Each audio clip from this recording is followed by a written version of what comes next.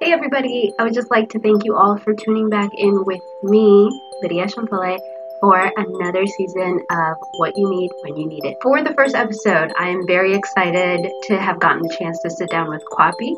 He studied architecture and sociology at the University of Idaho. He's a social entrepreneur, a speaker, an Amazon best-selling author, a creator.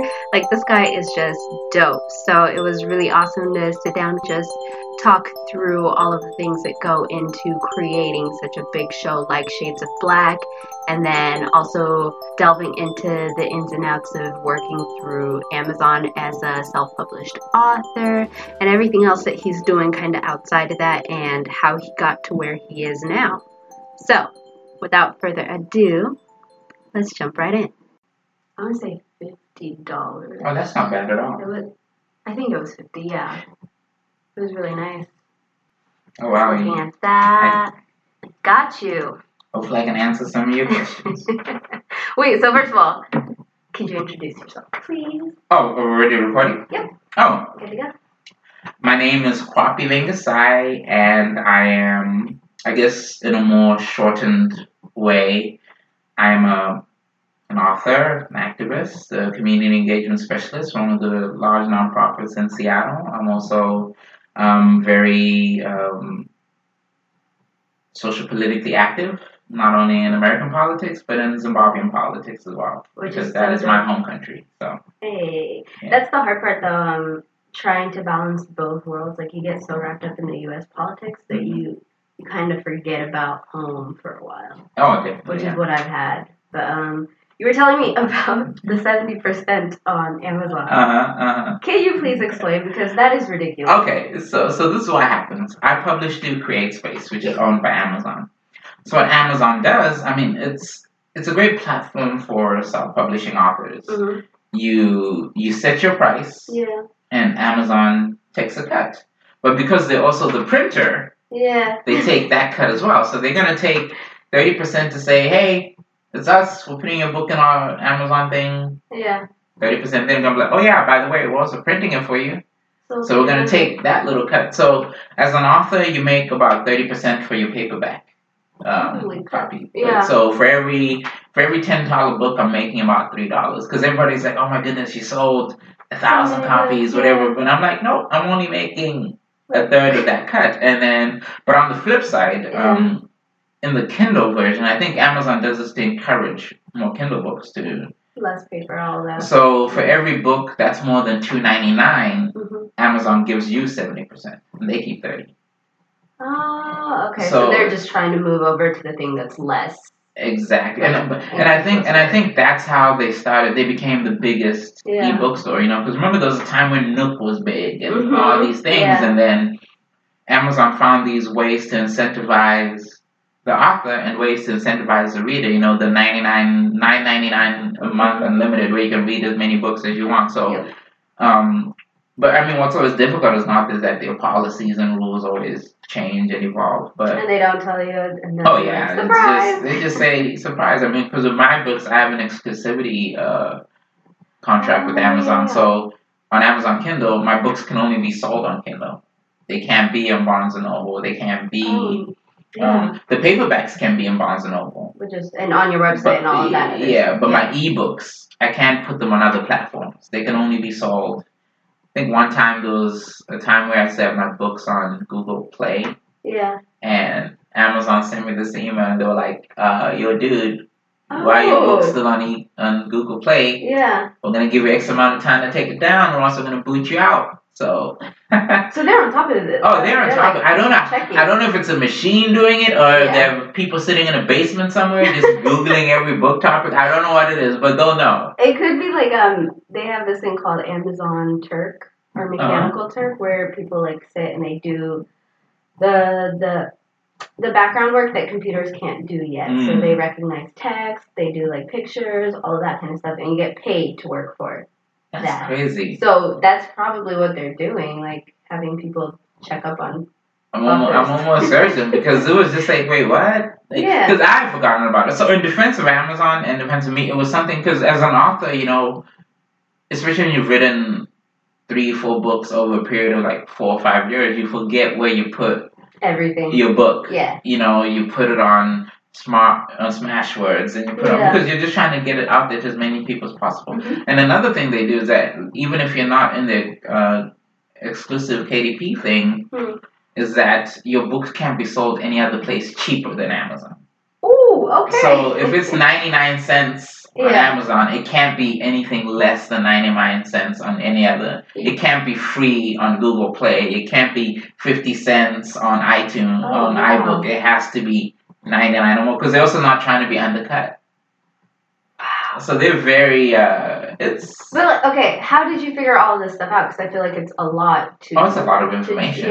So I think for me, of course, it's a learning curve, so you join every respectable forum you can find, you Google, you read every blog. Yeah, because you're going to find a forum where people are just lying. Yeah. And everybody's just saying things. Another thing that's always difficult is how Amazon handles a Canadian self-publishing author. Mm-hmm. And, the people at the biggest advantage are the ones in America. Yeah.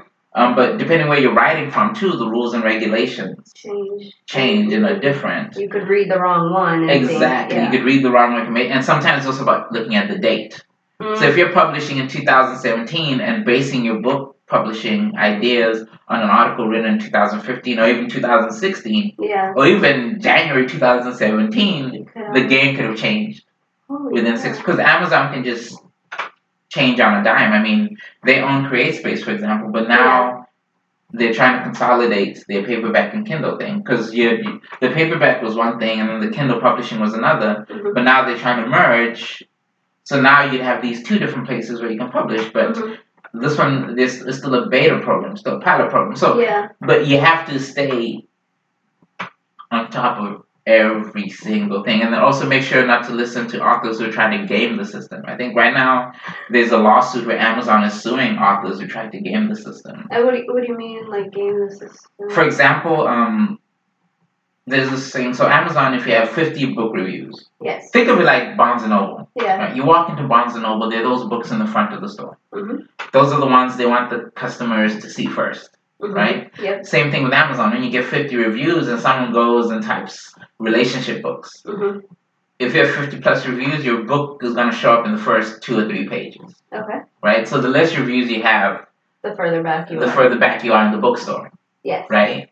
Now, if we started finding ways to game the system and game reviews, and create reviews that weren't necessarily genuine or real, now we're putting our book in the front of the store and getting more money. When it wasn't meant to be. So the people who were creating those kind of co-ops, I don't know what else to call them, but they were gaming the system. So basically they were getting together and then faking reviews for each other, or... Because I don't know if they were creating fake accounts that would review. Or asking people to do it for them. Because I think, I feel like it's normal to have your book out and reach out to people and say, can you review my book? That's normal, right? Yes. If they've read it. If they've read it, it's another thing altogether to create fake profiles that don't exist. With lots of, It's kind of like going on Yelp and creating your own Yelp reviews.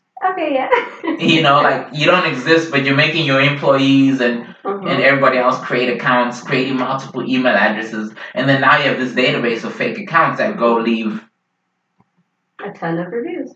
And which is messed up to us other authors who are trying to be genuine and sincere, because my books only have 20 reviews, 22 reviews, and I work hard to get those. Because you chase down every single person who's bought your book and say hey. I mean, my book to date, there's 4,000 people who have copies of my book supposedly. I'm one of them. But I only have 20-something reviews each book. Yeah. Okay. So. And then there's this other people who are gaming the system completely. Yeah. And so and then it's really interesting. And then some people I've been in forums where people claim to write one book a month, 50,000 words. And that's another strategy of gaming the system because you flood the market with your book. Yeah. Right? So now you have 10 books. And I just have 1 or 2. Yeah. So of course my book is going to get overwhelmed by your oversaturation. So maybe you write 10 books. They might not even be the best books, but they're out there. And because you got 10 of them, you can be making just $100 on each book a month. But multiply that by 10. You're fine. You're fine. That's like grocery money and like exactly. So it's great residual income. Yes, that's true. And you're not doing anything after they're out. Yeah, it's crazy. Like, it's a whole industry. Some people run their books, like, they create small businesses around their books. Whoa, okay. Yeah, it's a whole industry of small business, an industry of people who've actually quit their 9-to-5 jobs and focus on writing. The people are making $3-4 grand a month, and they write under different pen names, so they're not using the same name. Yeah. And so it's all very fascinating. Like, but one thing I always tell people, as I say this, don't write a book for the money, because there is no money. Write it because you're passionate. Write it because you want to tell your story, but don't write it because you think you're going to make money. Because statistically, the average book writer, self-published writer, only sells, they say, 100 to maybe 250 books in a year or in the lifetime of that book. Self-published. Oh. Whoa. So after your grandmother, your cousins, your friends buy your book, that's it. Like, that's all there is. So it's tough. I think it's also because there's so much information out there. It's kind of hard for people to find things these days. So. You almost have to create your own platform of readers. You almost have to create your own infrastructure. One thing I learned with my first 2 books, which I made sure not to make the same mistake of in my second and the one that's coming out, my 4th book was, I have a big Facebook presence. Yeah. I have 5,000 people on my fan page. At the time, I had 5,000 people on my friend. So I thought, like, all these people, even if 1% buy my book, I'm good. And my book was barely bought by people on my social media platforms. And I realized just because you got a lot of people it doesn't mean a lot of people read books. True. And it doesn't mean a lot of people read your genre of books, right? And on top of that, everybody who tells you, "Oh my goodness, write it, I'll buy it," isn't necessarily going to buy it. Yeah, because it's always the wrong time. Like, it's So I ended up creating my own platforms. With my 3rd and 4th book, I started creating email databases, collecting emails of people who had read my books. Then I created my Good Black Reads Instagram page. Which I love, yes. And so that's growing. So I decided, because sometimes, regardless of what you're in, whether or not it's podcasting, book writing, you almost have to explore your own audience and create that audience and create that platform for yourself. Yeah. Because not every platform is built the same, and not every, sometimes there's a tendency to want to go to other friends and say, "Hey, can you share this to your, to your audience and tell them this?" But sometimes their audience was built off a totally different interest. Yeah, and they don't really care about the things that you're talking about. Exactly, and so that's why, to me, I've learned over the past, and I've forgotten about this. I think it's a lesson I learned with Shades of Black, but I've forgotten where if something isn't there for you, you create it yourself. True, and that's the basis for literally everything that I do now. Yeah. I have to want it. You have to want it. Yeah. And that way, even if there's no one else that's engaging with it, you're still passionate about it. It's still your pet project. You still love doing it because, and I think that's one lesson I'd forgotten. Like, Shades of Black, it's gonna be its 15th year anniversary this year. Yeah. And I had forgotten that idea of when platforms are not available to you, and you've looked everywhere to find it and can't find the right one. You have to create it for yourself. How crazy is it, like, looking back, did you think the first year you did Shades of Black that this is where you'd be now? Like, that it would make it to 15 years? Not at all. Like, I thought I'd create Shades of Black, then when I graduate, the African Association of Black Student Union would take over or whatever. But the best advice I got was from the Dean of Students at the University of Idaho. Yeah. Because I was talking about graduation and everything. He's like, "Poppy, the last thing you want to do is give this to anyone else. Because it'll kill it. And there's a certain element. Yes, people can understand it conceptually. But there's an X factor." That's you. Exactly. He was like, "There's that X factor, and if you give it to us," because I was initially going to give the rights to, because I own the rights for Shades of Black. Yeah. it's registered by the U.S. Patent Office, so nobody can use it. Nobody can use the name Shades of Black show. Like I own all the rights. So I was gonna give the University of Idaho all the rights, and he's like, "Don't give this to the University of Idaho. We will kill it." I bet you they were excited though. They were like, "Yeah." They were excited, but it's one thing where they looked out for me though. Yeah. Yeah, because they were the ones who were like, "No, don't give it to us.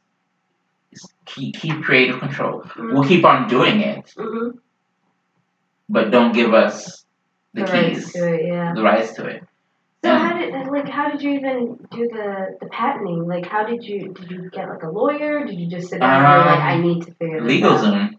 What? LegalZoom did everything. I knew about that, but I'm like, LegalZoom did everything because I created the show, then started getting into like conversations about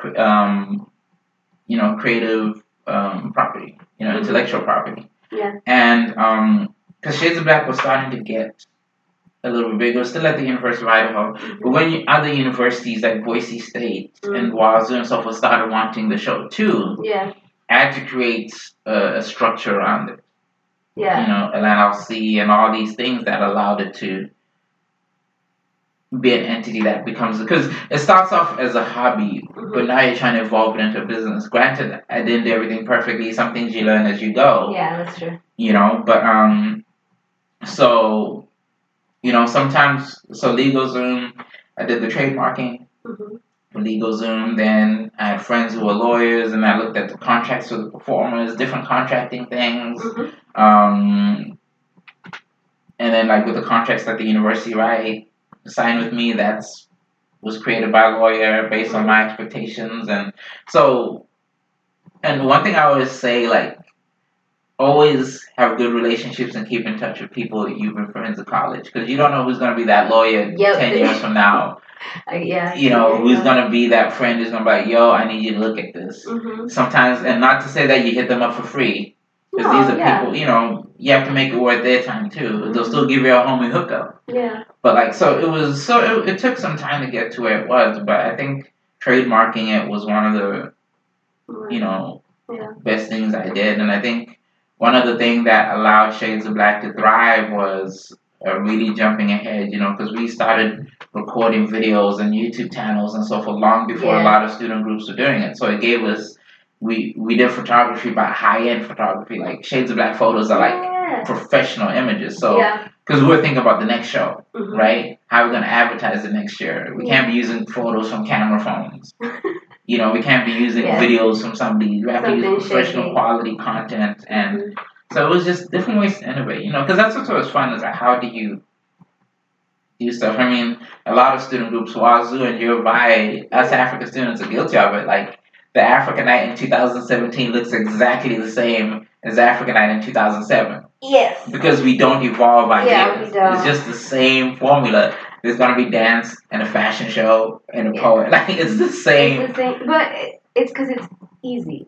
And exactly. The cabinet changes every year. So, like, you don't have that transition and, like, teaching other people how to do something better or, like, grow within the structure. But that's the problem. Like, we need to innovate. Like, we need to innovate. It's just that's a whole different conversation. Yeah. Because every African Night I've been to, doesn't matter what state, what university, is the same African Night. Yeah. Sometimes same menu. Like, I feel like sometimes we would just Google African Night menu. No, I remember because I ran African Night a couple of years ago, and you just get like a binder. Exactly. And it has the cook that they used the previous year and all of that. Exactly, the grocery list. Yeah, but what we ended up doing is actually hiring our parents to cook for our year. So that was a little bit different. There's always chapati and like yes, and like yeah. Just the only thing we added was a vegan element. Because I'm pretty sure my mom would be like, "What is vegan?" Exactly, because we're just like, we're in America now, so we gotta include. I always tell a joke with my vegan friends. I was like, they always say, "Oh, you should try vegan." I was like, "It's against my culture. Like, meat is so embedded in the African. I mean, meat is a part of our culture. It's not just a part of our diet. I think literally, yeah. Meat is African culture. Yeah. It's I think for us, it's meat and milk.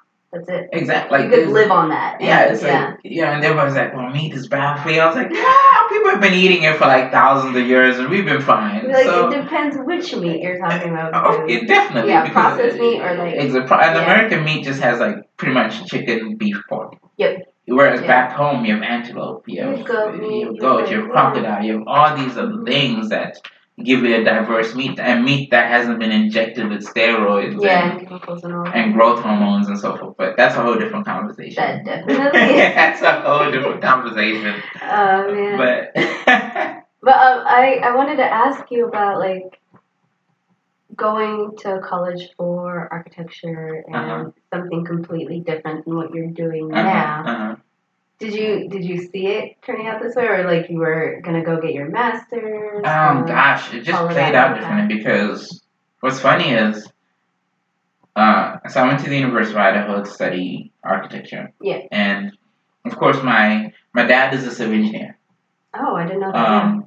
My mom was a landscape designer, but she went through shit. Like, she was finishing her third degree when she passed away, but she counseled divorcing couples. She was a women's rights activist, and she was a landscape designer. Yeah. So I came with two parents who were totally different in terms of, my dad is more science, civil engineer. My mom was more ephemeral, more arts minded. So I had these two different influences. So you go to college, you're doing architecture. Then they always say you always meet that one professor who changes the way you look at the world. And I took the social class. Ooh, okay. And it just changed the way I looked at things. Then I took a urban design class, which was an interior design class, which looked at accessibility for the handicapped community and so forth. And then took an urban theory class. Then you start learning about gentrification and redlining. So I started looking at design from a sociological perspective. As human beings, what we build affects how communities are affected. Or how we interact with spaces. A building can either help uplift a community or it can destroy one. Yeah. And so I became really fascinated by that. But, as the political situation back home changed, as I got more into the world of sociology, I always tell people, like, you don't intentionally become an activist, you stumble into it. True. You don't, it's not nobody goes to college to be an activist. Yeah. I've never met anyone who says people go to college to change the world, but not necessarily to like.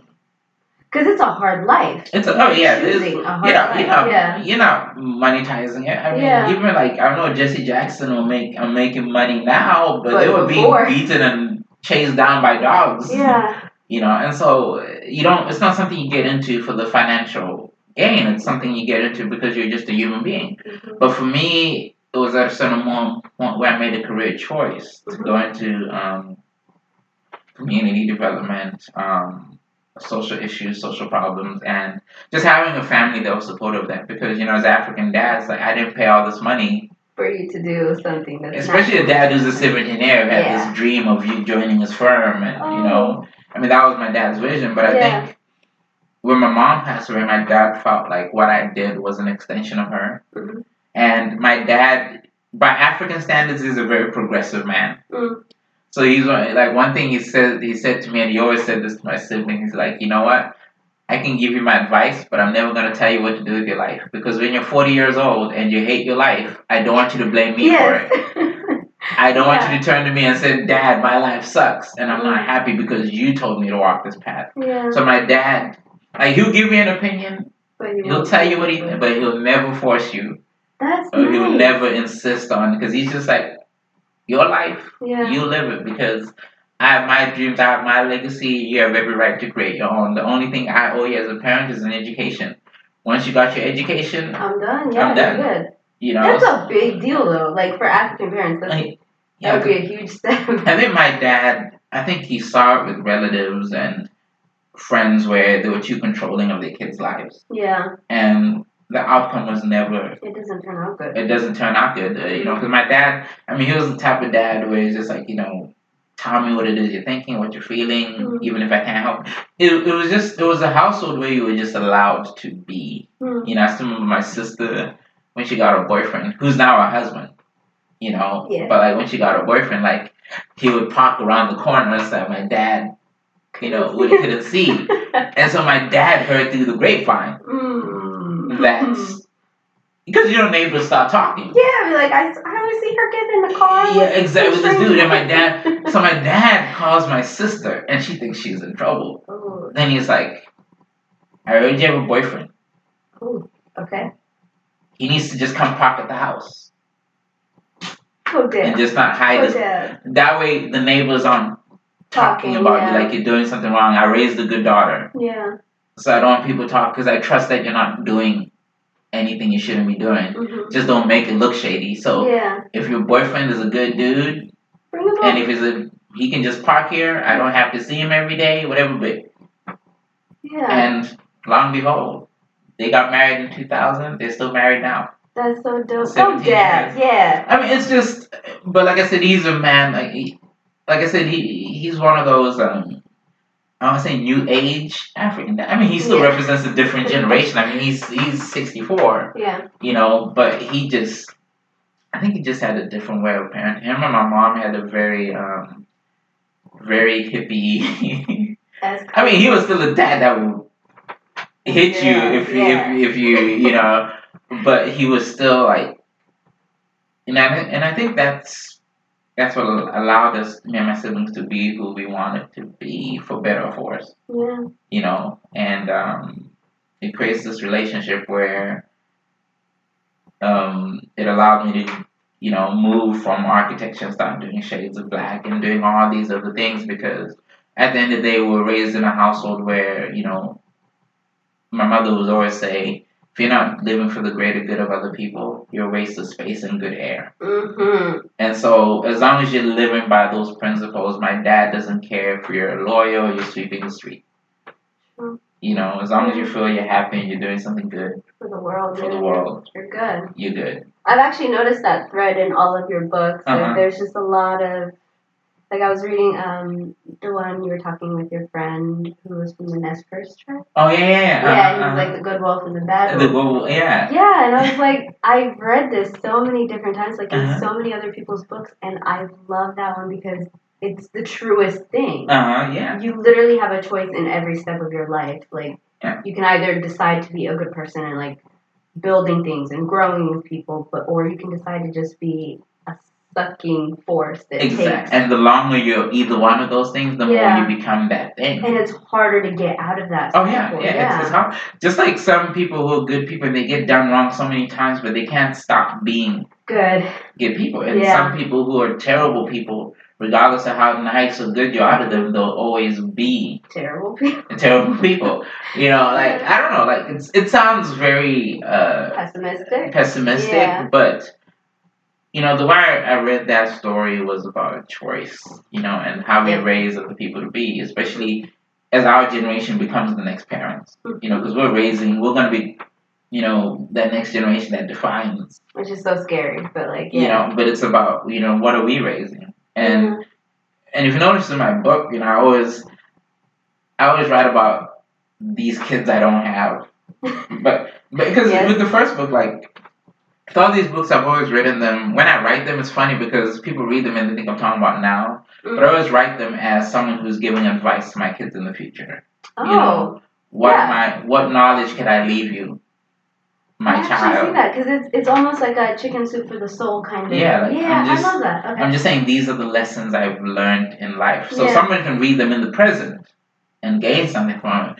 But it's really something where, like, one day when I'm gone, and I hope it's 100 years from now, and I have a kid or nephews or nieces, this is all the knowledge I've acquired in the course of my life. And that's why the books don't end, because every year or two, you have something new. There's something new to learn, you know. And so, it's always, But, I like it, They're like little short stories, like, because when I was younger, I used to read Chicken Soup for the Soul. My mom would always give me, like, those little books, and I actually have one. She has one, Chicken Soup for the Mother and Daughter. And she brought me that a while ago. But, like, every once in a while, I'd be going through something, and I'd open it up to a certain page, and I would just read that, and it would, like, hit home. Yeah. So I was like, that's what I'm getting from these books. And, yeah, because not everything in there is ever going to apply to you. Yeah, but some things stick out. And it might not apply to you now, but 10 years from now when you read that same thing, it's all of a sudden like, oh, now I connect with this. Because for me, when I wrote the book, I always try to write it in a free write method. So with a lot of the pieces in my book, once I write it, I don't allow myself to edit it. So so it'll get edited for grammar, but I'm not going to change the context because it has to capture that honest moment I was feeling. That's why you can read one part of my book and then read the next book and it contradicts because it's also supposed to show my evolution. As a person. Okay, now I'm going to start looking for that. Yeah, because there's some things I'll write in the first book, and you read the third book, and you're like, wait, in fact, what's funny is that my first book, I'm like you can sense with the religious stuff, you can sense that I'm Christian. Yep. With the second book, you sense like, wait, he's now talking from a very objective, I'm not picking a side. And then my third book, I'm like, I'm religious. I'm spiritual, I'm not religious. Like there's this evolution of thought, like where like I don't know, it's very like it's like you'll notice it like where this person's views are kind of changing. Or in one book I talk about minorities gone wild. Yep. Right, where I talk about like we have all these issues, but sometimes we become like Captain Ahab, and we're searching for this, and then the next book I'm like, Black Lives Matter. Like it's just because the news headline can change your emotion like that. It really can, and the way that the world goes does have an impact. Like it leaves. Yeah, it's just so. Yeah, so it's always very like interesting. Just even when I read it, I'll read it and I'm like, man, this is what I thought. It's like a diary. It is a diary, but it's written like I try to write it from an oral tradition perspective where I'm having conversations because that's how my grandfather used to tell me stories. Yeah. It would just be random anecdotes, and so that's when people read it. Sometimes they're like, "Wait, is the story over?" And I'm like, because it's usually like 1 page. It's like sometimes 1 page, sometimes it's 5, sometimes it's like literally a paragraph. Yep, I follow. And some people like. Because some people, and some of my friends are like, well, I feel like there was more to the story. And I was like, sometimes it's not about finishing the story. It's about you going to have that conversation. With someone else?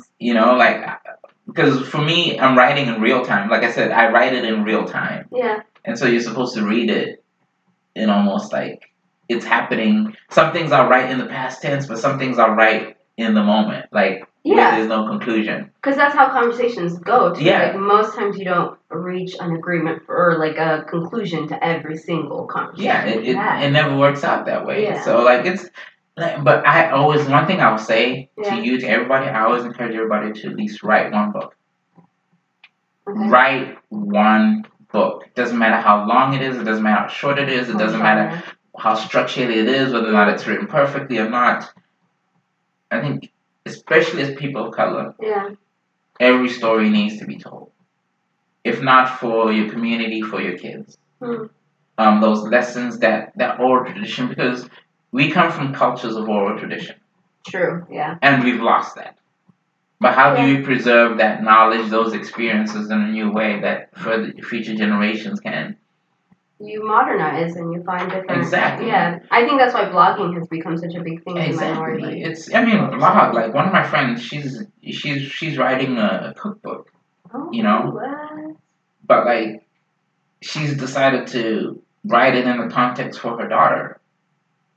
Oh, like mom is passing this down to you. Exactly. Yeah, because we do lose that. Like, we definitely lose that. I never learned how to... Like, I tried to learn. I never learned how to make chapatis. From scratch. I can't do that. And that's something that means that I won't be able to teach my daughter how to do that, which sucks. You're literally losing a part of yourself. Because I strongly encourage people to, like I said, it doesn't matter how intimidating the process may be. It doesn't matter how, nowadays it's cheap to publish a book. Like the person who designed my book covers, it was $50 each cover. Oh, wow. And the person on the photo, that was my friend Amberly, she went to Wazoo. What? It's like going back to knowing your... Like, it's going back to knowing your friends. Yeah, and keeping them... And keeping them, so... But I always encourage everybody, write at least. Is that nonfiction or just anything? Whatever you want. Right, whatever you think your story should be. It could be fiction. It could be nonfiction. It could be just a list of poems. It could be whatever it is. But write it as if you're telling. One thing we shouldn't miss as a people is every story should have a moral. So that's the only note I would say. Write something that has a moral to it. You know? And like I said, for me, what inspires me the most when I'm writing to my children. And I don't even have kids, but to me, you're planning. You know, but I'm planning, you know, and so for me, that's how I write a lot of my stuff, is to say, these are my mistakes. And that's the thing, too, because as a parent, I feel like you get so caught up in making a living and taking care of your kids that sometimes those conversations that you would have had with them, you don't have time to have. So the book would be like, hey. Yeah, especially like times change, you know, I think 20, 30 years ago, you know, our parents had the time to sit at home, and nowadays, even in a 2-parent household, both parents are working 2 jobs. And you don't see them. You know, our kids spend more time with their teachers. Or the TV. Than they do with parents and family. Yeah. You know, so we have to find ways to, you know, save that information and pass it down and pass that knowledge of who we are, who we were, who we are, and who we could be, or who they should be. Yeah. You know, so. I like it. I like it. Now you got me thinking about, like, what am I going to do? I mean, you're already doing it, your podcast, you know. True, yeah. I mean, this is stuff where, you know, think of it like all this knowledge, all this oral knowledge and legacy you're collecting from different people with different stories. You know, one day that's going to become something that your kids are like, oh, what was mom up to before she had me? And now they're just playing all these weird conversations that are around forever. Exactly. And so it's very fascinating. Yeah. It's all there. So. It is. So what was your process like for writing between the first book and then this one that's coming out soon, right? Yeah, it comes out October 31st. Ooh. Yeah. Okay. The process was different. What's crazy is that so I have to backtrack. So my mom died of cancer in 2006, and so I started going to therapy, and my therapist was like, you know, you start writing this stuff down and then sending it out to your friends. So I'd write stuff down, then I'll send an email. Of course, it was friends already knew it was coming. Yeah. You couldn't just type, oh, my mom is dead. Send, you know, like. You gotta warn them. You gotta warn them. They knew what the process was. Yeah. You know, and then Facebook started allowing posts. Yeah. Right? So, but as my therapy started working, my writing just became more about different subjects. You know, and then over time, in a weird way, my Facebook feed became a gathering place. Yeah, I did, yeah. Where people come and just debate. It still is. It still is today. Yeah. Like, people come to my page just to... But you have some, like, really controversial posts, and then it'll just go in, and I could sit there and read the comments for, like, hours. Because people would just go... Because the thing about my Facebook page, what people notice is that it's not an echo chamber, it's just people who believe my page represents totally different perspectives. Because sometimes as people, we delete anybody who doesn't agree with us. But my page is like everybody. It's not a bubble. It's not a bubble. It's not a choir. You know, it's people who completely... My page is atheists, and it has like down, like Mormon, you know, people. My page has like... my friends who transitioned and people who are like anti-gay, right? So it has a whole mix, and so you have debate and dialogue, which is very important. So, so when I started putting stuff on Facebook, it became a place for conversation, and somebody left a comment one time. It was inbox message like, dude, I don't check my Facebook that much. Yeah. Maybe you should put this in a book. Ooh, okay. Because I keep on trying to scroll down to find previous conversations, and some of the stuff I want to read it again, but I can't find it anymore. So, but by then, you know, that's in Google Docs. Like, everything I write is in Google Docs. Because remember, my therapist was saying, save it. Okay, yeah. Right? So my first book, I had over 300 topics. Mm-hmm. And I had to narrow that down to 50 for my first book. That must have been hard too. So the book was already written. Yeah. It just wasn't edited. I didn't have a format. I didn't know how to put a book together. All these other things I had to learn, but the content was already there. And that was hashtags, everything. And then the mistake I made, I thought I was being smart, so I gave it this long title because I thought I was being hip. Yeah. But it's actually the worst. Like, the subtitle is the worst subtitle. Come up with a title that lets people know exactly what they're about to read. Yeah, and I noticed that between the second and the third.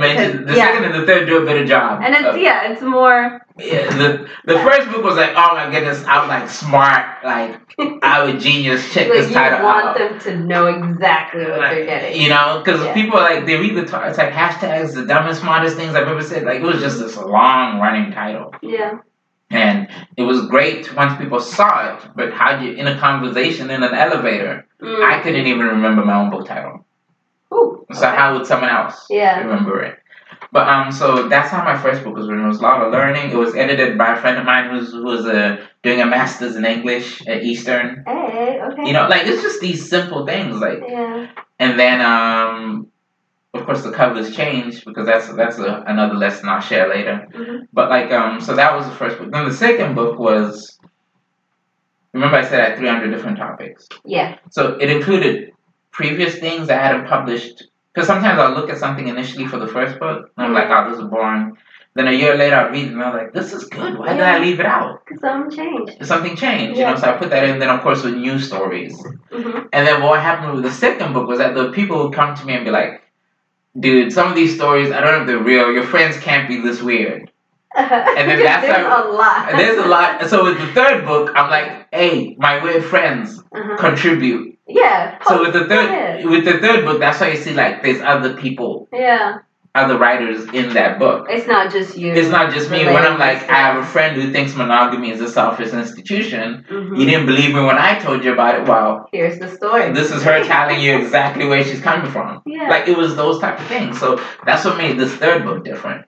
How hard was it to get people to contribute and It's not hard to get people who are interested. It's hard to get people who deliver stuff on time. Yes. Okay. There are people who actually left out. Because they just didn't. Because they just didn't get it to me on a timeline. Because I'm on a timeline. Yeah. And you do as many extensions as you can, but at some point the book has to come out. That's what me and Tasha and my little sister Nisela are going through, because we started a micro publishing company, and it's so hard. You'll put the submission date on, and you'll be like, all right, we're on a rolling basis, but at a certain point, we can't take any more submissions. And they'll keep saying, yeah, I'm gonna send it in. Give me a little bit. It's a draft. I'm gonna send it in, but then it just never. And I learned to tell people this project keeps on moving with or without you. Ooh, and I planned for those contingencies. Yeah. Because I had a full book. Yeah. I didn't need extra voices. Yeah. So I structured it in such a way where whether or not people contribute or not, you still have something. And then another smart thing I did was I scouted people who had written blogs, obscure blogs, or certain things in the past. Yeah. And I contacted them. I said, hey, I like this topic. Would you want to adapt it for my book? So sometimes it's about finding content that already exists. It needs to be personalized. So there's one Zimbabwean writer. I think she wrote Sorry Not Sorry in the third book. And so I went to her and said, hey, it would be nice to have this be a part of my book. And she edited it, cleaned it up, and we put it in the book. And so, because to me it was just one of those, and then there was another Australian activist. He's done TED Talks, everything. I just sent him a message. And I was like, yo, I know you're in Australia. I really like this thing. Yeah. Could you... And so, I asked people, but they knew, this project will keep moving with or without you. And it's nothing personal. And when it's friends, they understand. Only someone who... There's no hard feelings. There's no hard feelings. Yeah. It's nothing personal. I have a deadline on the project I need to do. You might have life things you have going on, so you can't prioritize my project. So I'm not taking it personally that you're not submitting stuff, and I'm not taking it personally that, and you're not taking it personally that I'm just But you both have to be really honest. Yeah, it's a mutual understanding. Yes, it's a mutual understanding that understand that. I understand you got life stuff going on, so I'm not gonna take that personally. I'm not gonna stop talking to you because exactly because you have to separate the project from the friendship. Definitely. And then the other thing I learned, so the process is different. Each book, one thing worked, one thing didn't, and you're perfecting the things that worked and abandoning the things that didn't. Yeah. With the third, you can't keep doing the same. You can't keep doing the same thing. So marketing, strategy, advertising, design. So with the third book, I did a great effort in doing the design and conceptualizing it. Yeah, you can definitely tell the progress when you're looking at them too. Like, yeah. But then when I looked at it, I was like, oh my goodness, it's not making my previous 2 book covers crappy. So these are the redesigned book covers. Oh, yeah. Okay. There was a different one which was like. Do you remember that? I made a good job of scrubbing it off the web. Oh, you did. There's still there. There's some people who still have those. Now I'm gonna have to find these. There's some people. If you go on my Facebook fan page, you'll find old looks for them before. But then, so I took the designer designed this and like, redesign. Because another thing is that when you design your book cover, you have to take into account that it's going to be in a store next to other book covers. Yes. So you have to make sure it looks as good. Yep. Or better. So my third book then made me realize I need to go and get my previous covers redesigned. But I was like, I should work with the same designer. Yes. That way they still and our workflow was perfect. So it was, and then he designed my 4th book cover. Wait, and who designed them? If you look inside, have you heard of a site called Fiverr? No. Fiverr, or you need to wait, the app, the one that you like. People can post what they want to do, and you pay them like $5 minimum. Yeah, I found that. It's definitely about reading the ratings and looking at the work. But this designer, he's this guy in Greece. He's based in Greece. But we work him and I just have this amazing workflow together where, and with designers, and I as a designer myself, I think maybe that's what makes me more understanding. I'll just give him basics. Yeah, then you let them be creative. Because sometimes the people who want to macromanage too much. Yeah. I wanted this, then I want the A to look like an R, but with a V on top. Like, we get so specific, and it makes it so hard. So with designers, you just say, here's my basic concept. Yeah, these are the things that need to be on there. Yeah, knock yourself out. With my 4th book cover, I went to another designer, and I communicated it well, but it just never delivered. So this guy was I delayed my book release. I waited for 4 months for him to become available. Because that's how much I like to work. So I pushed my book release, everything. Because I was like, if it's not him, this book isn't coming out. Because that's how good. Yeah. This guy is good. Like, when you see her name was Zimbabwe cover. Yeah. It's so no, African. I did see it on your website. Yeah. It's just and how subtle it is. Because I wanted it to look African. Yeah. But I wanted Zimbabweans to know it's definitely Zimbabwe. Besides the title, that's why it has the Zimbabwe flag, obscurely to the left, and then it has the triangle patterns, which are very Zimbabwean in our architecture and everything. Those are, they represent water. They're very emblematic to our people. So anybody who knows the Zimbabwe flag, anybody who knows the Great Zimbabwe Ruins, a Zimbabwean can look at a certain marking. We're like, that's my people. And they'll know this is Zimbabwe. But I wanted the woman. Yeah. To be African, because it's about Zimbabwe, but it's not. It's the story of everybody. Kenya's going through it, where we're liberated by one leader from one person, and then now we're just in this next abusive relationship. Yeah, and we're trying to figure out a way out of it. And that's why I wanted this to be a Zimbabwean story, but an African story too. And so but what makes that book different from this one and the ones I'm gonna write afterwards is. With The Girl Named Zimbabwe, it's a short story, 5,000 words, 99, and that's what I'm going to stop doing. I'm going to release long book, then short, long, short, long, short. Okay. Because there's sometimes conversations I want to have that are too long to just condense to 5 pages, but too short to be a full book. So those are just 99-cent installations in between. The bigger one. And the next book that's coming, and I started the story here, but I'm starting to develop it further, is The Land of Abyssinia. Which is a story I've been developing. And what I like about that, it's going to be my first full-length novel from front to back. And it's a fantasy adventure influenced by African mythology.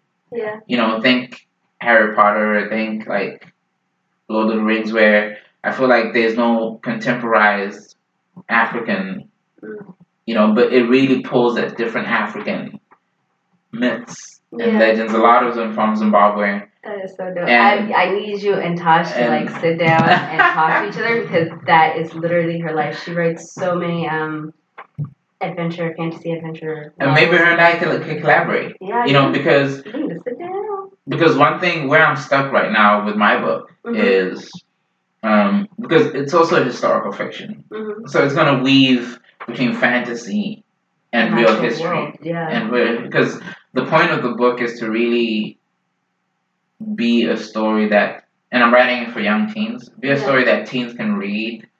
It's two stories. It's two layers. Because it's a story that's written as if I'm telling a story to my friend. And this is true. How the land of Abyssinia came about is true. Abyssinia is one of my best friends. Like, her daughter's name is Abyssinia. And the kid I'm telling the story to, Channing, is those two kids are best friends. Their mothers are best friends. And Channing and I was sitting one day, and he's like, tell me a story about, let's make up a story about dragons. And so forth. And then Abyssinia, she wanted to be involved, but she was so young, she didn't. So I was just like, let's call it the land of Abyssinia. Aww. Right? So this is based, so it's a story about me building this relationship with this kid, this loving relationship, where it's not my biological child, but there's... You have a role to play in that life. It's an intergenerational... affection, you know, like, you know, this, because I consider him my nephew, I consider him, you know, I mean, because his parents are like my best friends, and these kids have been around me for years, you know, and Abby, so, but what I've been struggling with is, kind of seeing what's relevant and seeing what isn't. Because sometimes as authors, we can get carried away with like describing the chair. The chair was mahogany and like da da da da da, and then. All right, I'm writing a book too, and I was listening to a podcast. It's called Writing Excuses. Please go listen to it. I need to go listen to it. Yeah, because they give you homework assignments at the end of each episode. But one of them was write a short story or 7,000 words, and then go back in and read it again and take out like 1,000 words. And then go back in and take out another 1,000 words until it stops making sense. And that's when you know that you've reached like peak clarity, basically. Yeah, because to me it was one of those things where I felt like there was a lot, because it's like the concept of the story is really, because it's also about these two, because it follows religion. It's it follows the creation of religion. Yeah. I don't know. There's just, but I was trying to find.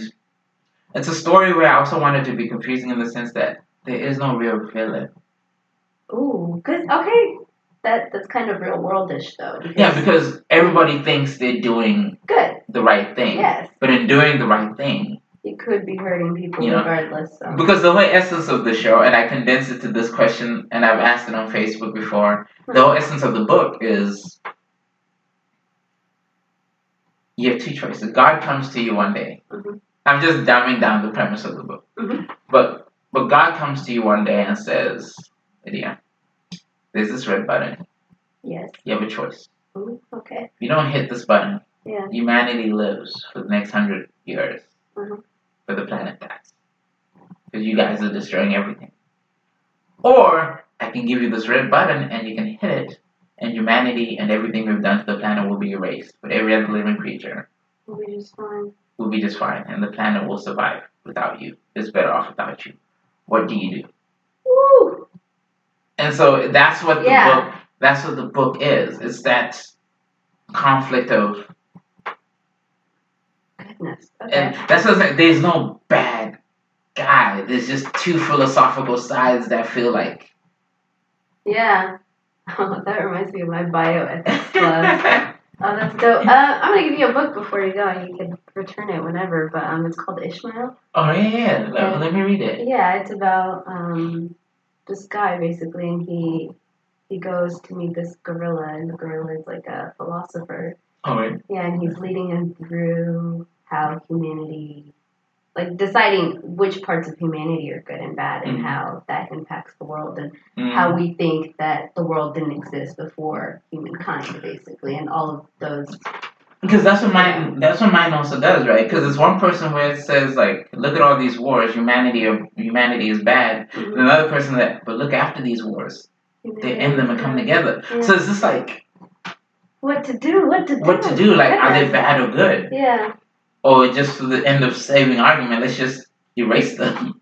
Because we don't see the bigger picture. We don't see how... Yeah, and with literature, there's no new idea underneath the sun. There's just new ways of having the same conversation. True. You know, and so, I say this to say that, you know, the premise, the philosophy behind my book or any text is nothing new. Mm-hmm. What's always new is just how do we have the same conversation in new ways that reach people in different ways. True. You know, the conversation of race is always the same, but you can decide to make a sci-fi movie as a metaphor, or just be straight up in people's faces and protest. You know, the conversation's always the same. The philosophical themes behind them are always the same, but how we engage people in those conversations are always different. And how we approach them. That's why I always tell people: so don't be discouraged if you feel like somebody's doing an idea that's. I mean, the elements. Of course, there's an element where there's copying ideas and then just being inspired by the same premise. And that's what's writing is always difficult, is understanding that there's no new idea underneath the sun. Yeah. But at the same time, that's not necessarily a bad thing. It's not a bad thing. You know, because we connect to people in different ways. We connect to new audiences. And it's your take. Exactly. It's your interpretation. It's you telling the story where you feel you would connect. Because always write the story the way you would want to. Not for other people, but for yourself. For yourself. Because chances are there's other people who think exactly like you. Because as much as we all like to think we're unique and special, we're not. You know, we're not. There's nothing. Yeah. I think that all the time, because like sometimes I'll have an idea and I want to create like an app, or I want to create a product or something, and then I'll Google it and somebody has already done it, and I'm like, you go. Like, and sometimes there's nothing wrong with saying, hey, you created it, but I'd like to add these other elements as a partner. Because for me, I'm definitely open to co-writing. That's dope. I'm definitely open to collaboration. In fact, I welcome it because that's how we also tap into new audiences. You know? I agree. Yeah, and that's how we learn, too. That's how we learn it. It's just that the only reason why I don't collaborate is that I have a certain level of efficiency. And some people and productivity and certain level of discipline I have, that if I'm set on writing my book and publishing, I'm going to get it done. Yeah.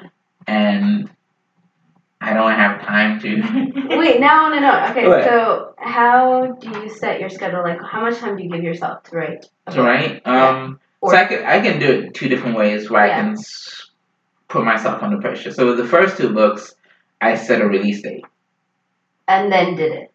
Yeah, I tell everybody it's coming. This is when it's coming. Oh my God. And so I give myself a year. Okay, all right. Right? A year, yeah. And it's coming whether they like it or not. And then some things, like her name was Zimbabwe. Zimbabwe is an important presidential election next year. Yeah. So that was the timeline. I needed to get it out there at least 6 months before the election. It doesn't matter what specific date. Yeah. I just needed it to be out and in people's mindset, social media, on their apps and so forth before. So that was the timeline where, because some timelines you choose. Mm-hmm. If your book is about relationships, then it's best for it to come out during Valentine's. Right? So you have to right after. Or right after Valentine's. So February might be your deadline. Yeah. Now, if you start writing in November, is 2 months a reasonable deadline? Or the following year, the better deadline? So those things, some deadlines are set for you depending on the genre you're writing in. Mm-hmm. Or depending on what you feel is the best timeline for you. Mm-hmm. My books used to be scheduled right when school starts. Oh, why? Because people have money. You know, they have money to burn. It's back to school. You're in the bookstore for sure. But now I'm learning that sometimes summer is the best time because now people need summer reading. Yep. Especially books that are for kids because your kids are home and you want to keep them busy. So now you And you don't want to. And I realized school time is also a bad time to release the book because now people also have their school books. Mm. Yeah. So they have no time. They don't have time for recreational reading. Yeah. Right. So that's just with this book, with Men Cheat More, Women Cheat Better. I didn't set a timeline. I just told myself it'll be done when it's done. Hey, okay. And that one took me 2 years. Not because I was writing continuously, but because I'd write for 3 months, then I'd just chill for 3 months, then write again, then chill. And that's when I was moving from Idaho to Seattle, so you're getting acclimated, and so there's so many other moving parts. With Her Name Was Zimbabwe, that was written over 3 months. Because it's a short book. That's a short quick concept. I'd talked to people. I already had a skeleton from different parts. I was just condensing it into one concise story and idea.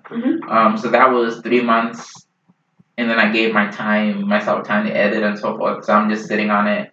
And then with Land of Abyssinia, I'm thinking summer 2018. Ooh, okay, that's coming up quick though. Yeah, and I'm halfway through it.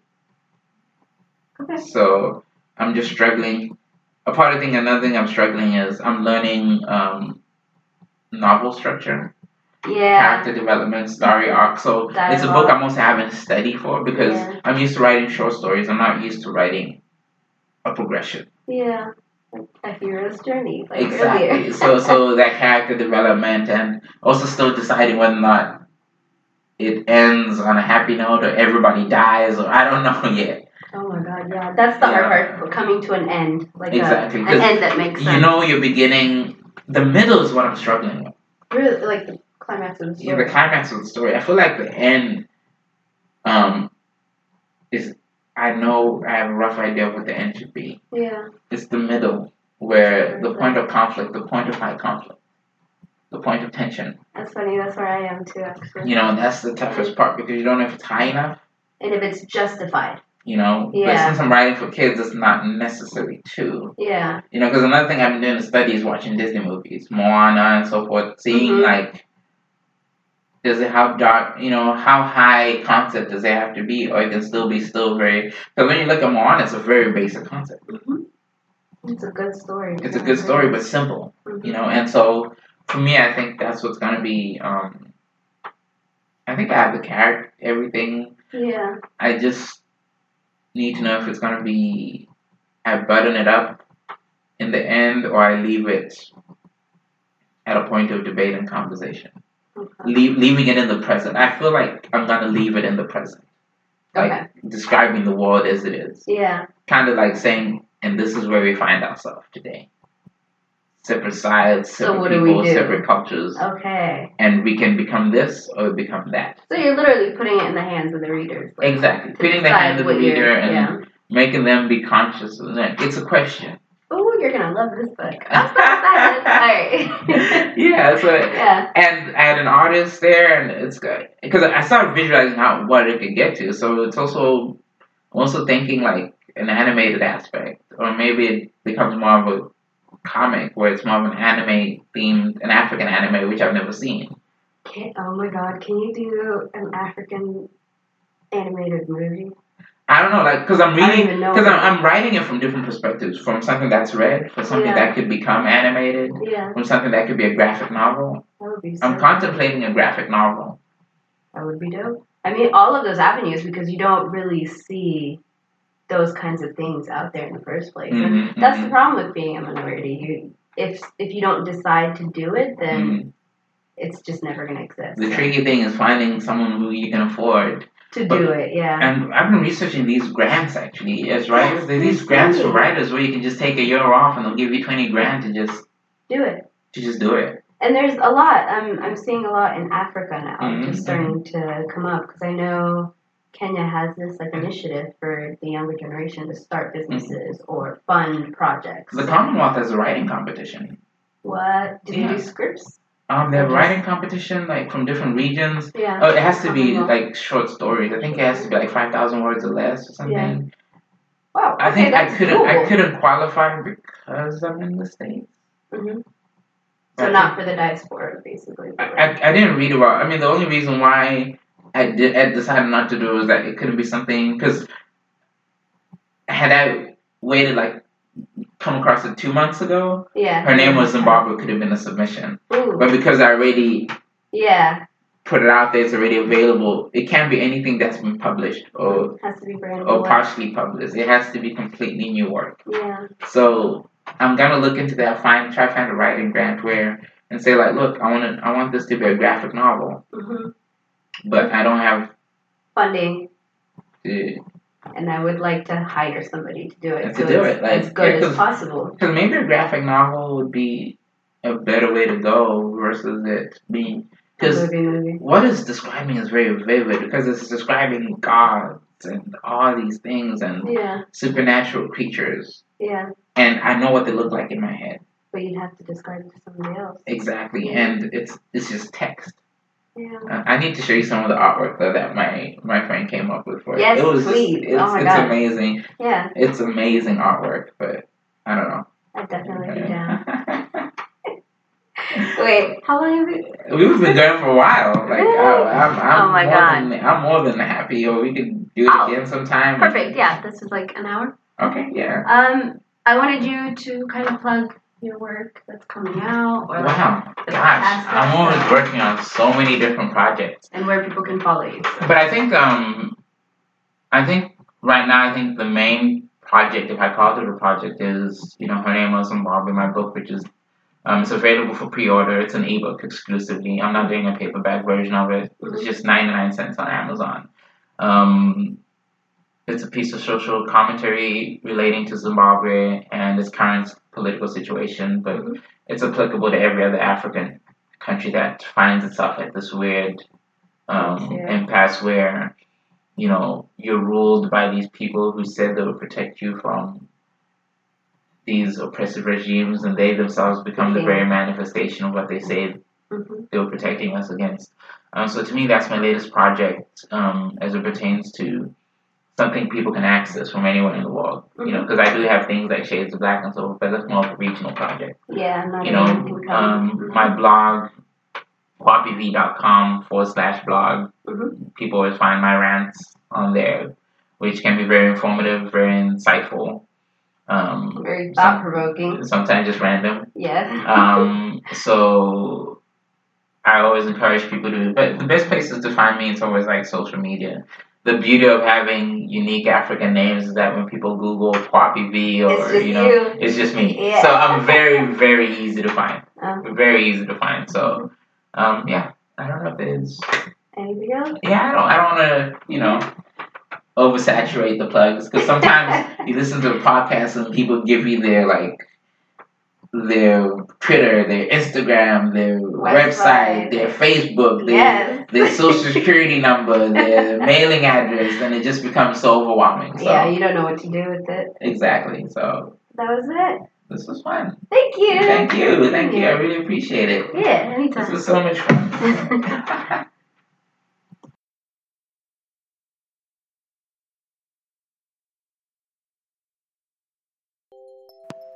All right. So, I hope you guys enjoyed the first episode of Season 2 of What You Need When You Need It. It's been pretty awesome getting back into the swing of things, and hopefully there'll be a couple more episodes for you guys over the next few weeks or so. I know that I have 3 more episodes lined up, so hopefully you'll tune back in, and as always, you can follow us on Twitter and Instagram as El Shumpole. Or you could go to elshampole.com if you can't subscribe on Apple Podcasts. So that will show you all the other places that you can find my podcast at. So, see you next time.